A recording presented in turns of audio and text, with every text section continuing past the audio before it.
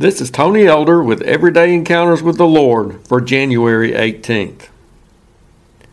One weekend when I first saw a news report about a missing husband and wife, I thought it was an unfortunate and potentially tragic situation. But when I realized I actually knew the couple, that we had been fellow church members with this nice lady many years ago, the story really hit home. So I kept checking the news throughout the day to receive updates on the search for these missing persons. Isn't that the way it often goes? We may hear about certain people, their situations and predicaments. We may respond with some degree of slight interest to genuine concern.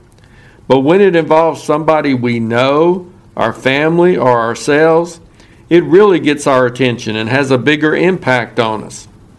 It reminds me of the time the prophet Nathan told King David about a man who had a great number of flocks and herds. But this rich guy took the one and only pet lamb from a poor man in order to slaughter it to feed one of his guests. David became angry over this incident. But then the prophet revealed to the king, "You are the man." He was pointing out how David was guilty of a similar sin by having committed adultery and arranging for the husband's death in order to cover up his act of indiscretion. Once David realized this story was about him, it deeply affected him, leading to heartfelt confession and repentance. Maybe there are some stories, facts, and truths in the Bible which we need to take more personally than we do. The general statements may affect us to some degree, but not as much as they should. In many cases, we need to realize it's talking about me and you.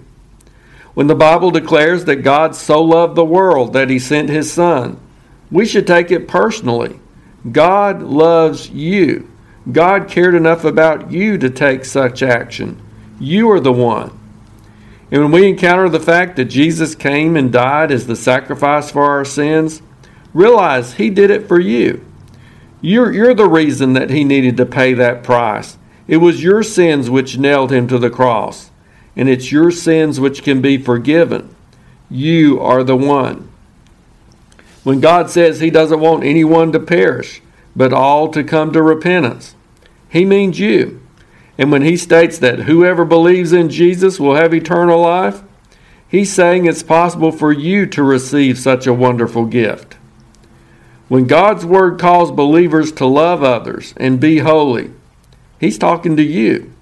When He commissions His followers to be His witnesses, to be lights in a dark world, and to share the gospel, He's sending you. You are the one. Now granted, not every story or statement in the Bible applies directly to us personally, but we need to recognize those which do. Don't just read those accounts as history. Don't simply consider them as truth or general statements of fact. Don't just think about how it applies to the world or your spouse or neighbor or children. Don't focus on how much your fellow church member needs to hear that truth. Take it personally. Look and listen for God's message to you.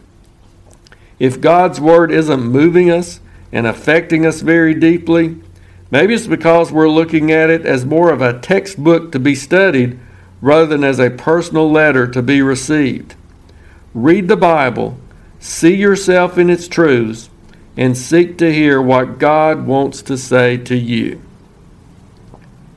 If you're interested, Everyday Encounters with the Lord is available in both book and ebook formats.